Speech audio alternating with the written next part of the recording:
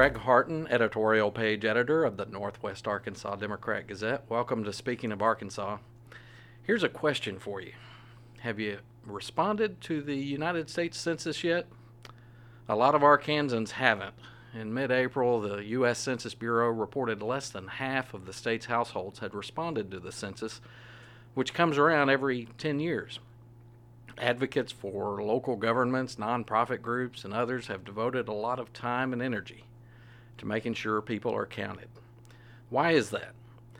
Because a lot of federal funding over the next decade depends on knowing how many people live in our towns, our counties, and our state. It's important, folks, and it's easy. If you haven't completed the census, I'll put a link in the notes accompanying this podcast so that you can go and provide information to the Census Bureau. It's very important for this region, and it's just takes a few minutes, really. But today's show is not about the census, but it does have a lot to do with how many people are in Northwest Arkansas, and really more importantly to today's subject, how many will be in the future. Just a couple of weeks ago, the Northwest Arkansas planners projected this region will have 1 million residents by 2045, and that's just 25 years from now. Today, Benton and Washington counties alone account for about 531,000 people. So that kind of growth brings with it all sorts of challenges. Where will all those people find housing? Will the region's population of automobiles continue to grow, and will the congestion continue to get worse?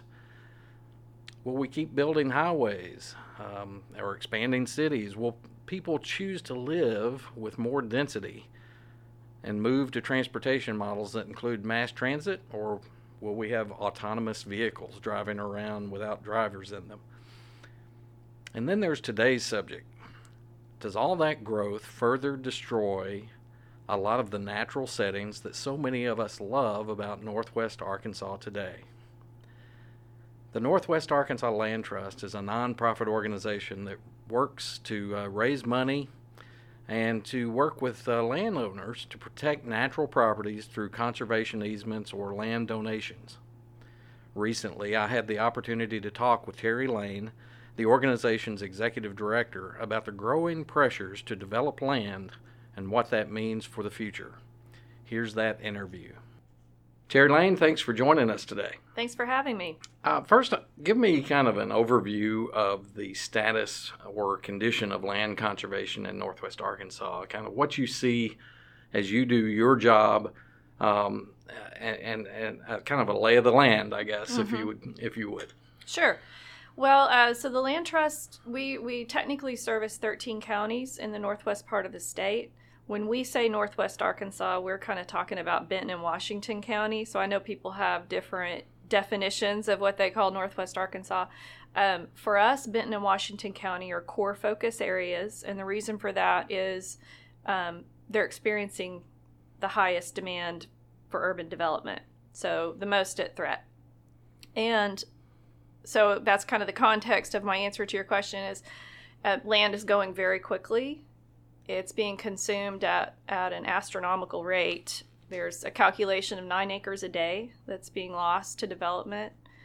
And, you know, what comes with that, of course, is the threat to our water quality, to our scenic value, to our local farmland, local food supply, wildlife habitat.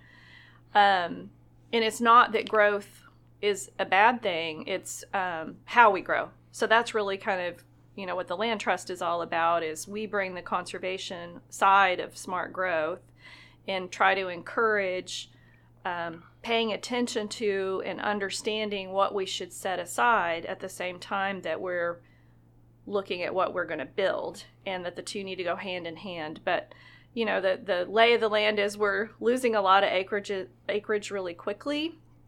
And, I've been at this 8 years, and I feel like the same conversation has kind of been had for a long time of how to implement smart growth and, how we're going to go about setting aside what we need to set aside to protect our quality of life as we grow.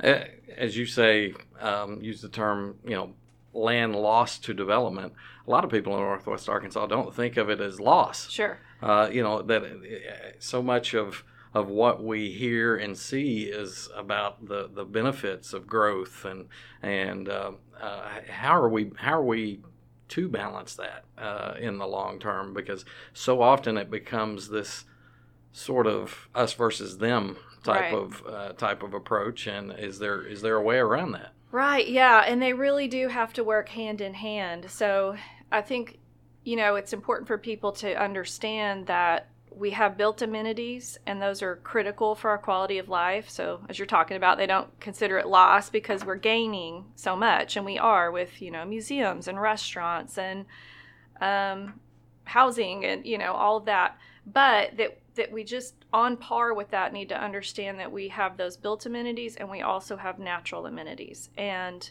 connecting the dots for people of what do those places that we're not developing provide us. Clean water, clean drinking water, clean air, climate resiliency, the list goes on and on, local food, even, so it makes economic sense. And so that's kind of, I think, the paradigm shift that needs to happen, is understanding that this is smart economic practice.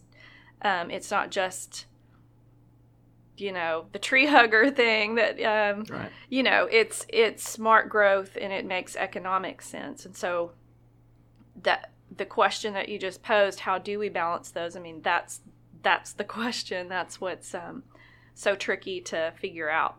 So what are the attitudes that you run across out there, generally favorable to what you're attempting to do, or Arkansas is definitely a private property rights sort of state, stronger depending on where you are, but what kind of attitudes do you run across out there? Overwhelmingly positive. I think that people understand everybody values, and we're in such a polarized time right now. And one thing about conservation, it's not red or blue or anything. It's people value what's special about Northwest Arkansas, and especially those who've been here for a long time, or they moved here because it was, such a pretty place and had such a high quality of life, that people understand that conservation is important. So we overwhelmingly hear very positive comments across the board. As far as the property rights goes, we do make sure to make the point that, our work at the Land Trust is voluntary. There's no taking of anyone's land. And in fact, we work with a lot of private landowners who want to see their land kept whole beyond their time. They love their land. They maybe are going to pass it on to their children. They want to give back to the community. And so we work with a lot of those private landowners who make the decision to permanently protect their property. And in doing so, it's a great benefit to us and future generations. Give me a couple of examples of when you talk about conserved land. Are there a couple of examples that people will be familiar with that gives them a fairly good idea of what we're talking about? Yes. And I think this is a good point, too, to make one point about public benefit. Oftentimes people think land conservation is for public access. And so that's kind of their definition of, and that's usually the types of projects that they know because they're the places that they go. So a perfect example of that is Kessler Mountain Reserve in Fayetteville.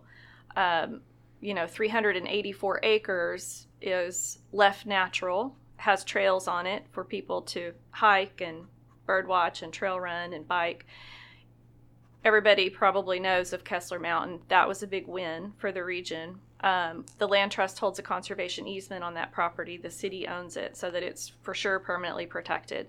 But there are a lot of places that people don't know of that are also providing them public benefit. Those are places like 200 acres on the Illinois River that has prime farm soils and, a big section of the river running through it. That's a private landowner who put that land into a conservation easement.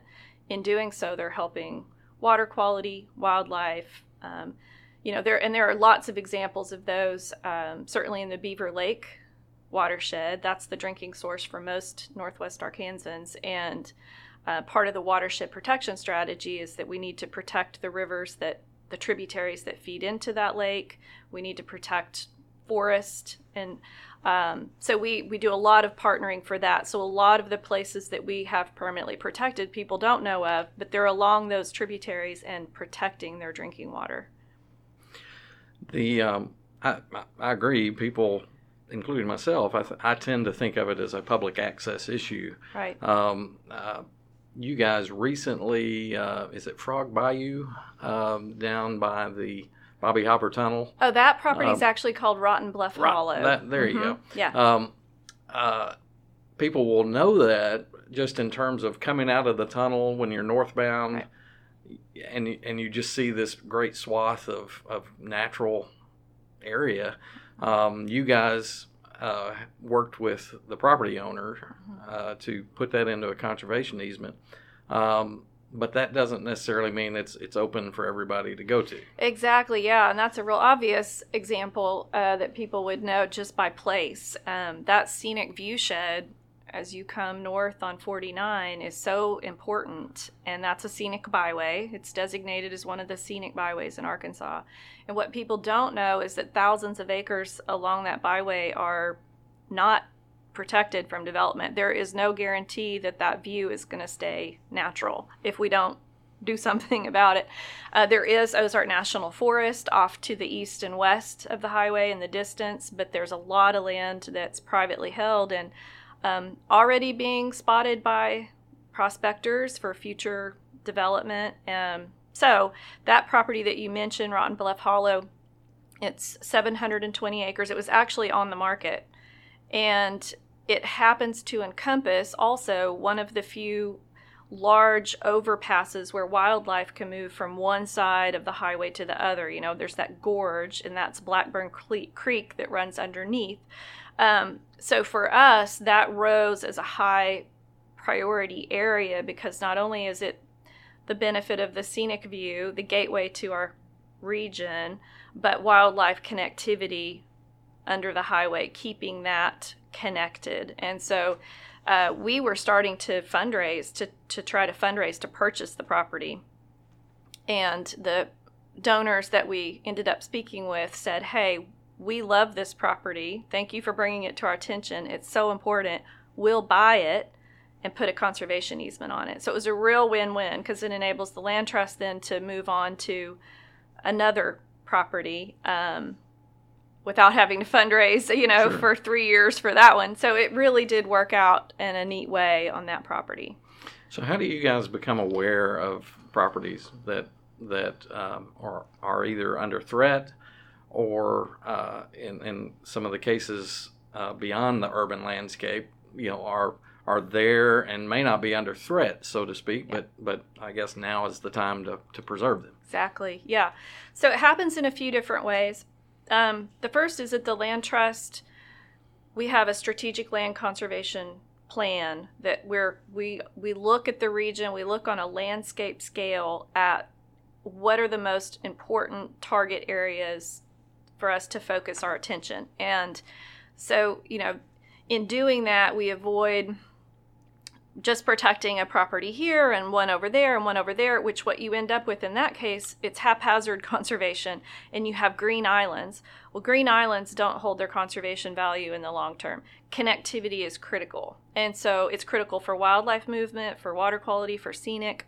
So we do a lot of parcel by parcel GIS data layer analysis to figure out what those most important areas are, and we reach out to those landowners. We look and we say, hey, we want you to know that we're here, and if you're interested in working with us, we'd love to protect your property. At the same time, we're paying attention if any of those properties come on the market like this one did.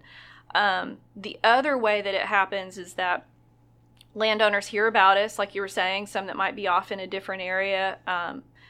That happened in Marion County. We protected 900 acres on Bull Shoals Lake. That's just an Ozark gem, just pristine, lots of habitat there, a little farmland.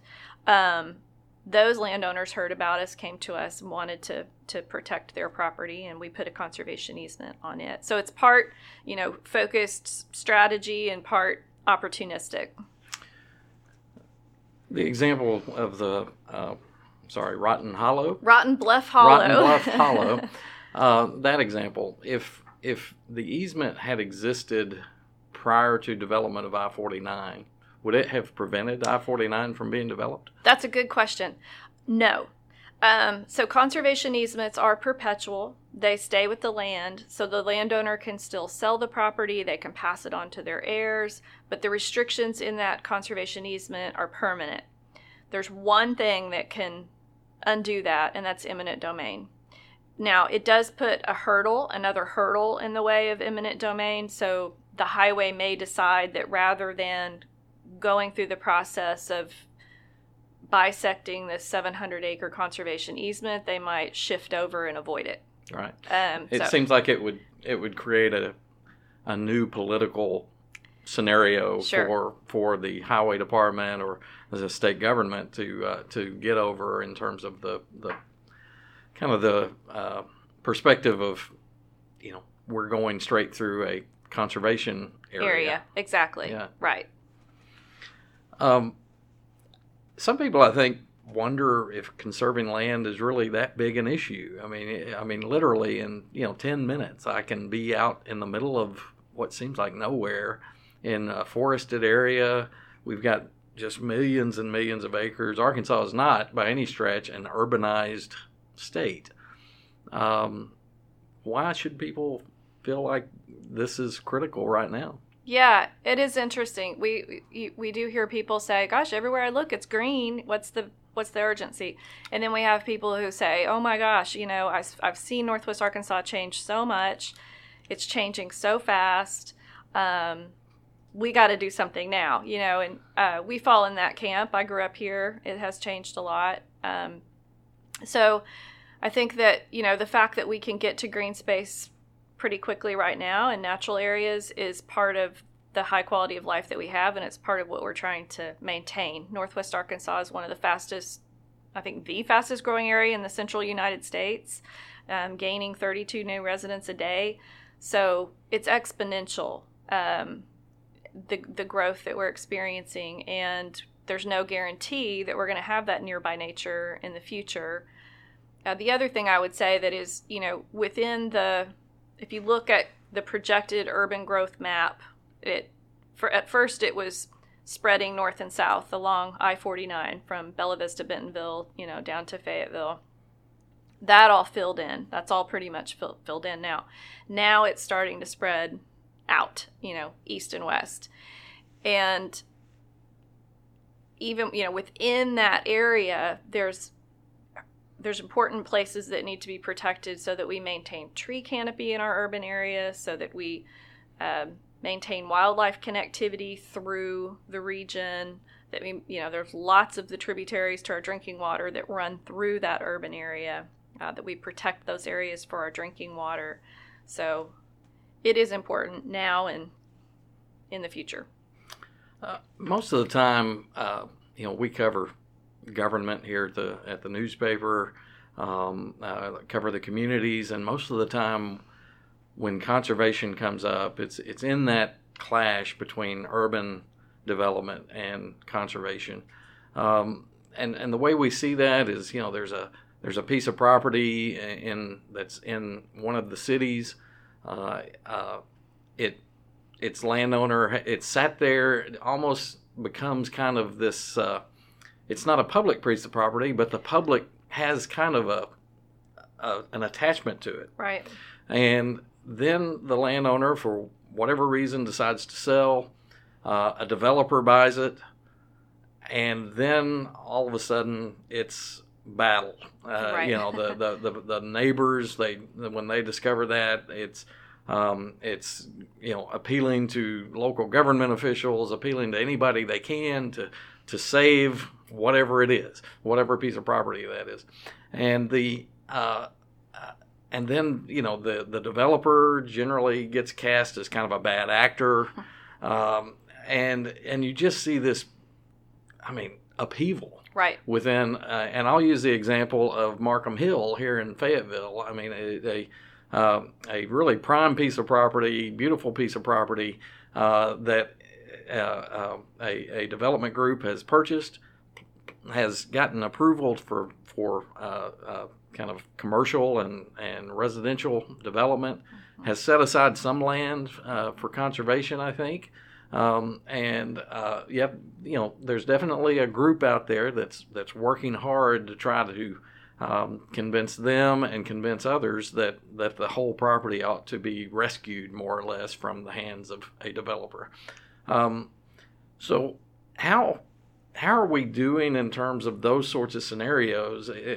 So often people come to their local government and they want their government to essentially, buy this property from a developer or to rescue it somehow. And most governments don't have just millions and millions of dollars Right. laying around to create conservation easements.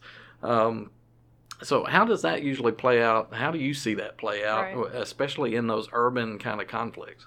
Yeah, and there are examples of that, like you said, happening throughout the region. This really gets at where I see a gap, having done this for 8 years, that, cities really need to decide proactively what's important in their township, what they're going to protect. And then once they decide that, they need to have in place the process, the incentives, not just the carrots and the sticks, but the ordinances or the zoning, whatever it is, and the incentives for those places to be protected within their communities. It's really hard when you get into a reactive state.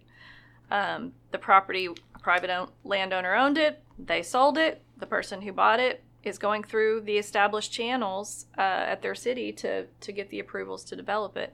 So my first response is it needs to be more proactive. And we see this in lots of cities that have some sort of green infrastructure goals or enduring green network goals. But then when the rubber meets the road, they don't have in place the process to actually implement that. And that's happening within different communities and cities, and it's happening regionally as well. So I don't think the answer is one size fits all, but I do see that there's a real need for the communities in our region to sit down and look and say, what are we going to set aside and how are we going to do that? And then, open up their books and say, do we have the process in place to make that happen? Because, just like you said, limited resources after the fact, it's really difficult. I think in Arkansas, the next question, it almost begs this question.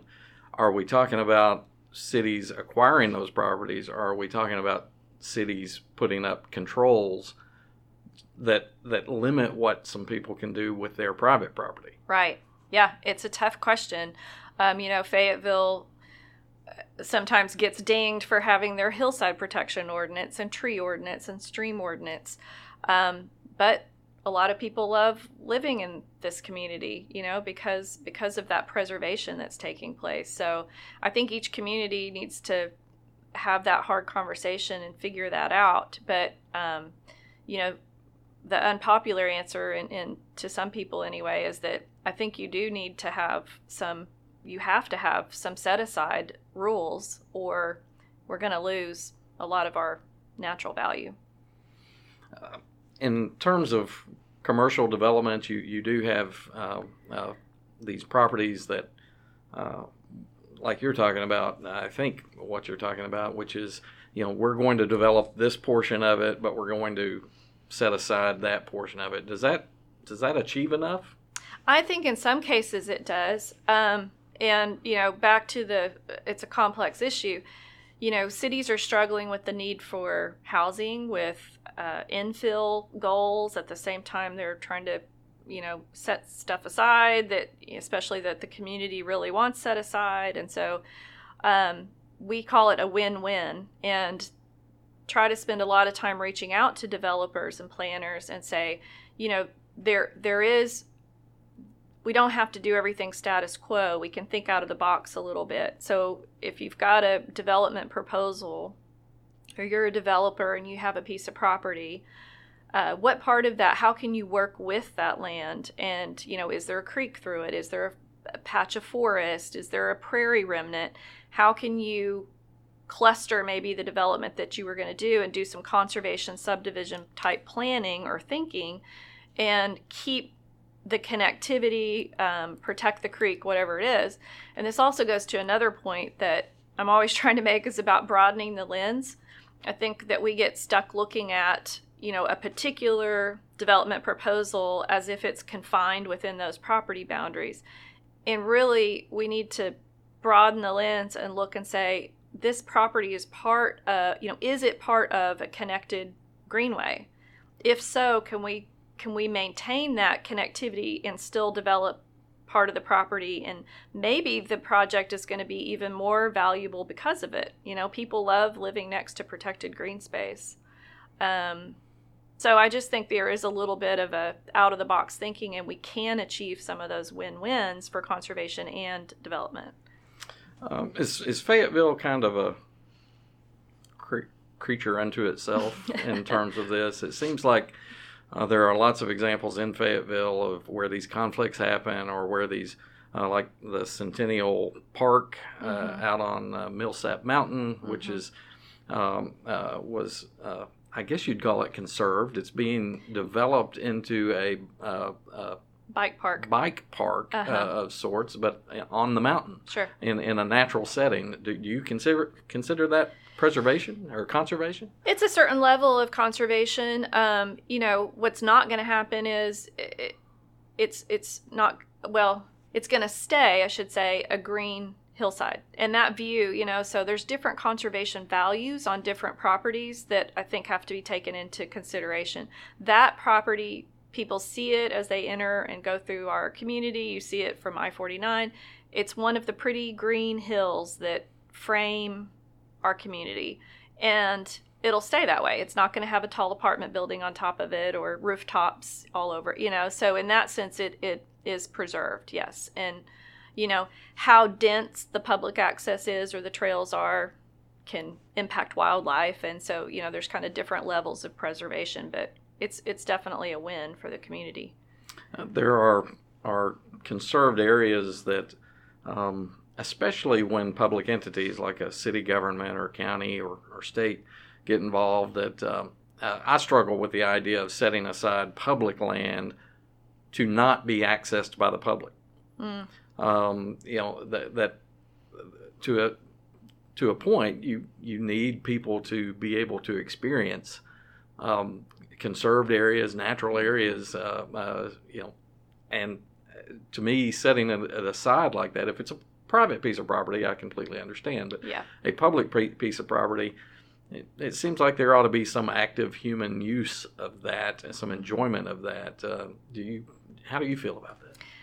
Yeah, I understand that point. I think each property, it needs to be considered for what is it that its highest conservation value is, and what is the proposed use, and how would that proposed use impact that conservation value. So it kind of goes back to, the public gets benefit from land being set aside, whether they step foot on it or not, in a lot of cases, but we definitely need places where people can step foot, So it comes down to, is the proposed public use, how impactful is it, or will it be, or can it be designed in a way that it's not as impactful? Are there certain species there that we're trying to protect, or, those types of considerations I think are important.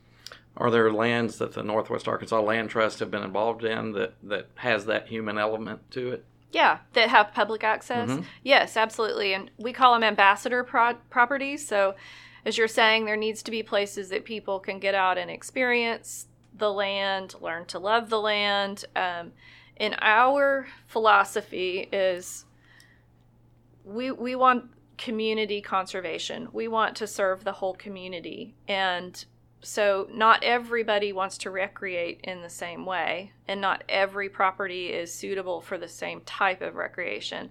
And so a good example is Wilson Springs Preserve, which is 121 acres. It's right in the middle of Fayetteville. It's behind Sam's Club. The Land Trust has owned that property since 2011.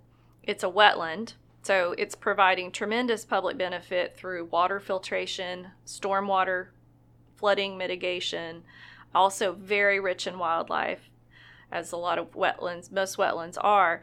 And last year we opened it up to the public with walking trails, and people just absolutely have loved it because it's a different experience. It's a different type of ecosystem to experience. It's low impact walking trails that they can come, with their family. And there's a lot of bird watching, wildflowers.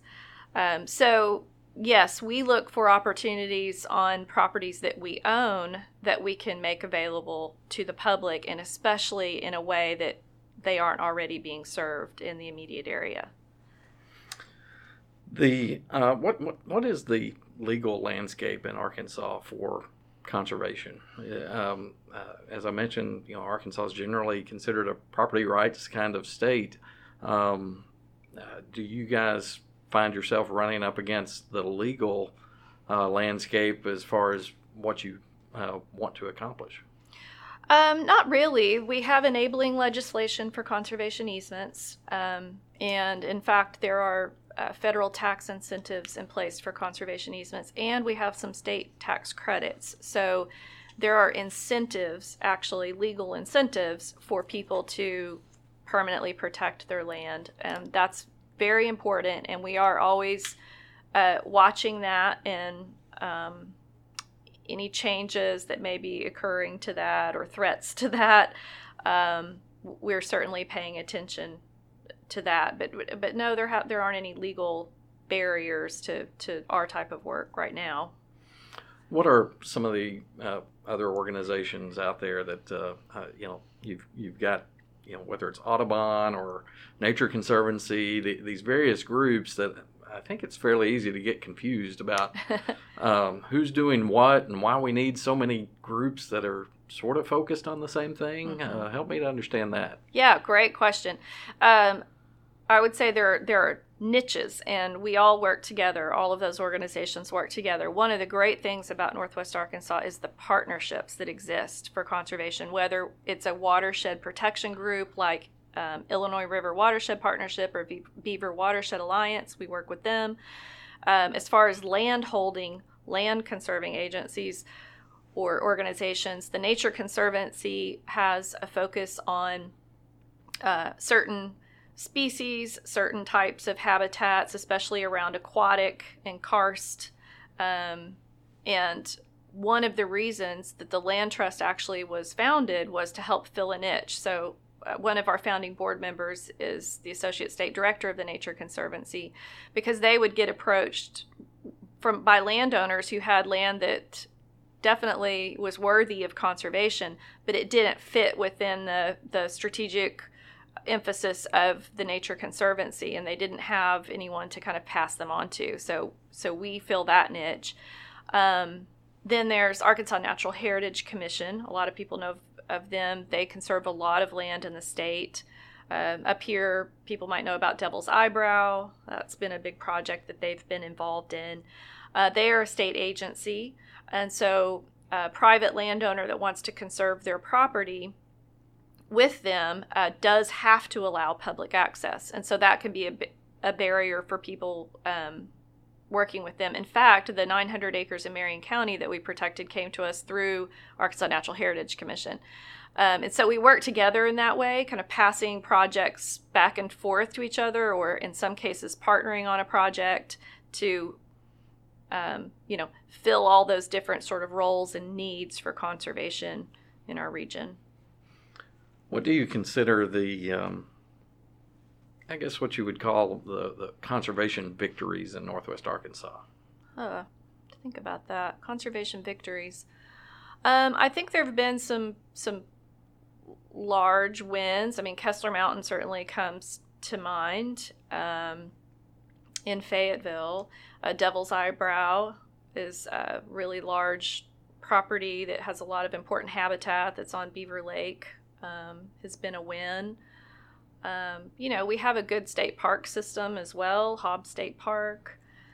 So I feel like we have these, in Arkansas Game and Fish Commission, there's Weddington Wildlife Management Area, that's 15,000 acres, I believe. So we've got these pockets of conservation, large areas that are really important.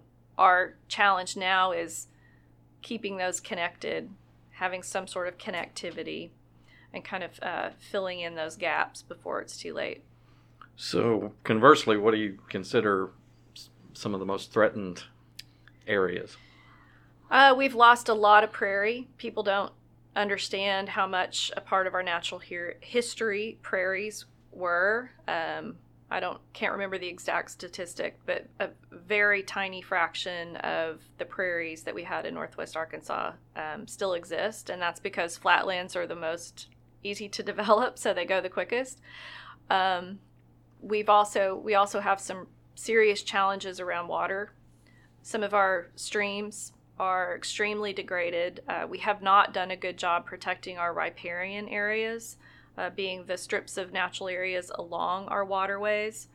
There are, particularly in the Illinois River watershed, there are some tributaries that, in both watersheds, Beaver Lake watershed certainly as well, there are areas where land, acres of land are falling into the creeks and river every year. And as flooding gets worse, that gets worse, and there are houses on the brink of going into the creeks in some places in our region. So we've really got to do more. And now again, we're in that reactive mode. We're trying to put back those riparians. We're spending millions of dollars restoring river edges and streams. And so we need to do more there. That's a real problem. Tell me a little bit more about Northwest Arkansas Land Trust. It's a nonprofit. You've been there for 8 years. Yes. Help me to understand kind of who started that. How do you fund yourself? Help people to understand what we're talking about when we say Northwest Arkansas Land Trust. Sure. Yeah. So we were founded in 2003 by a group of community leaders who at that time saw the big boon in growth of our region and recognized that we needed to have some way to identify and protect natural areas. And they were a mix of actually development professionals and some attorneys and Nature Conservancy folks that got together and kicked it off in 2003. We have grown quite a lot since then. We have 7 staff now, and we are a nonprofit. Just like all nonprofits, we are reliant on community support for our funding, and that comes from a variety of sources. We write grants, we have some foundation support, we have a lot of individual donors and are always working to build that base, and people who give $20, all the way up, way beyond, to support our mission and our work. And then we have some corporate sponsors. So it's really a mix of support that's important. Right now we're in a campaign. We're about 2 years into a 3-year campaign that we're calling our Land for Life campaign. And through that, we've been trying to raise $2.8 million and conserve 5,000 more acres of land. We're well on our way. So as a land trust, we're one of, I think there's about 1,100 around the country, land trusts. We're a member of the Land Trust Alliance, which is the national kind of support organization. They're based in D.C. And like all land trusts around the country, we just strive to work with anybody that we can work with in our regions to conserve land.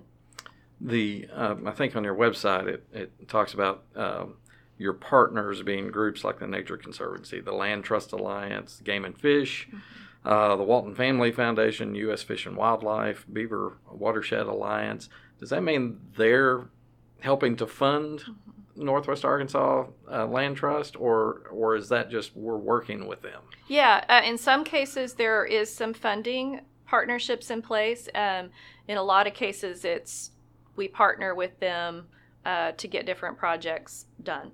So it's not always direct funding to us. We do get some funding through Partnership for Water Quality with Beaver Water District. They've been really important to partner for us and us for them, because it is so important to conserve land to protect our drinking water supply. So, that's an example of some funding comes to us to help get land conserved that's important to them to protect drinking water. So, lastly, let's talk about just the individual resident of Northwest Arkansas, and they're sitting there and they've enjoyed a view for years, but they don't own it, or they just have seen a piece of property that they've really appreciated being natural, and they've got concerns about it, or they know that it's targeted for development. As a resident, what steps can they take to try to make a difference there? Yeah, it's a case-by-case thing, but I think it starts with talking to the current landowner and expressing their feelings about this being important to them, and kind of seeing where they're at. Sometimes landowners of properties like that don't know that they have options for conservation, and that they could maybe put that property into a conservation easement and have a tax deduction from it. Sometimes the math works out for people where that's an incentive to get it protected. Otherwise, if it's on the market, then those neighbors are going to probably need to get together and purchase it, and that happens sometimes. The other conversation to have is with their city planning and try to find out, is there what is in place, what are the priorities of the city from a planning perspective for this view shed, and just try to start having as many conversations as they can before it's changed hands already. Yeah, that's hard to do. Yeah. When you've lived by it for 50 years, yeah, never had an issue with it, it's hard to kind of anticipate when a developer has his eye on it or something like that. In your experience, is it once it's sold to a developer, is it pretty much a done deal, and it's really too late to do anything about that? Yeah, pretty much, except that there are developers who will incorporate conservation into what they're doing. So I think it's important to understand that you can't have conservation-minded developers or who can understand that it would be a win-win for them as well if they incorporate some conservation into their planning. So there can still be a positive outcome, or a more positive outcome than maybe there was going to be. So what else do our listeners need to know before we sign off? The only other thing we haven't talked about that I did want to mention is the Northwest Arkansas Open Space Plan. That does exist, and that it's a really critical resource for everything that we're talking about here. And they can Google it, Northwest Arkansas Open Space Plan, and see the plan.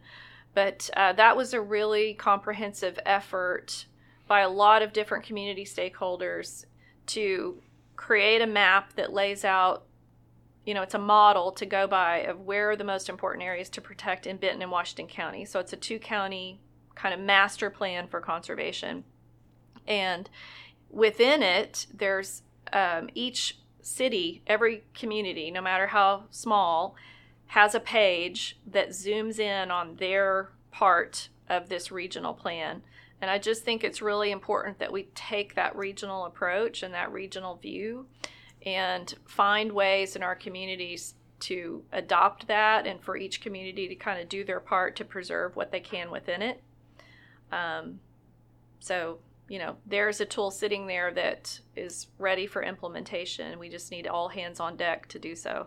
And where does that plan reside? Who who owns that plan, more or less? Yeah, it was put together by the Northwest Arkansas Regional Planning Commission, and like I said, there's been a long-standing group of stakeholders that have been participating and involved from the beginning and helping guide, getting it created, and then it was adopted by the Planning Commission, so that technical part of it was done. At this point, it is sort of owned, I guess you would say, by a coalition, which is open to anybody who's interested in being part of it, Northwest Arkansas Open Space Coalition. And the Land Trust actually are coordinating that coalition. So generally speaking, we meet monthly. We kind of try to move our meetings around the region a little bit, but we meet monthly and we talk about, what are some wins coming up? What are some areas that are potential projects? Who are some partners that could help get that done? And then we're always trying to promote the different communities, elected officials to help us make sure that gets implemented. Well, we will include some links with this podcast in the notes to this podcast. And Terry Lane of the Northwest Arkansas Land Trust, we really appreciate your time today, and good luck on your work out there. Thank you. Thanks for having me. I want to thank Terry Lane of the Northwest Arkansas Land Trust for that great interview. In the short time since we recorded it, so much has happened with regard to COVID-19 and its impact on our daily lives. The Land Trust has had to make huge changes in its largest annual fundraising event. Its annual Land for Life Gala will go virtual in May as a special Facebook group and a week-long series of posts, information, raffles, auction items, and fun. So check that out on Facebook in May if you get a chance. Today, perhaps more than ever, a lot of folks in Northwest Arkansas are loving our natural spaces. People have become reacquainted with outdoor activities as we adjust to this pandemic that we're going through. The work of the Northwest Arkansas Land Trust is focused on that day in and day out. Check them out if you'd like more information. That's it for now. Thanks for joining us for this edition of Speaking of Arkansas. I'm your host, Greg Harton, saying see ya until next time.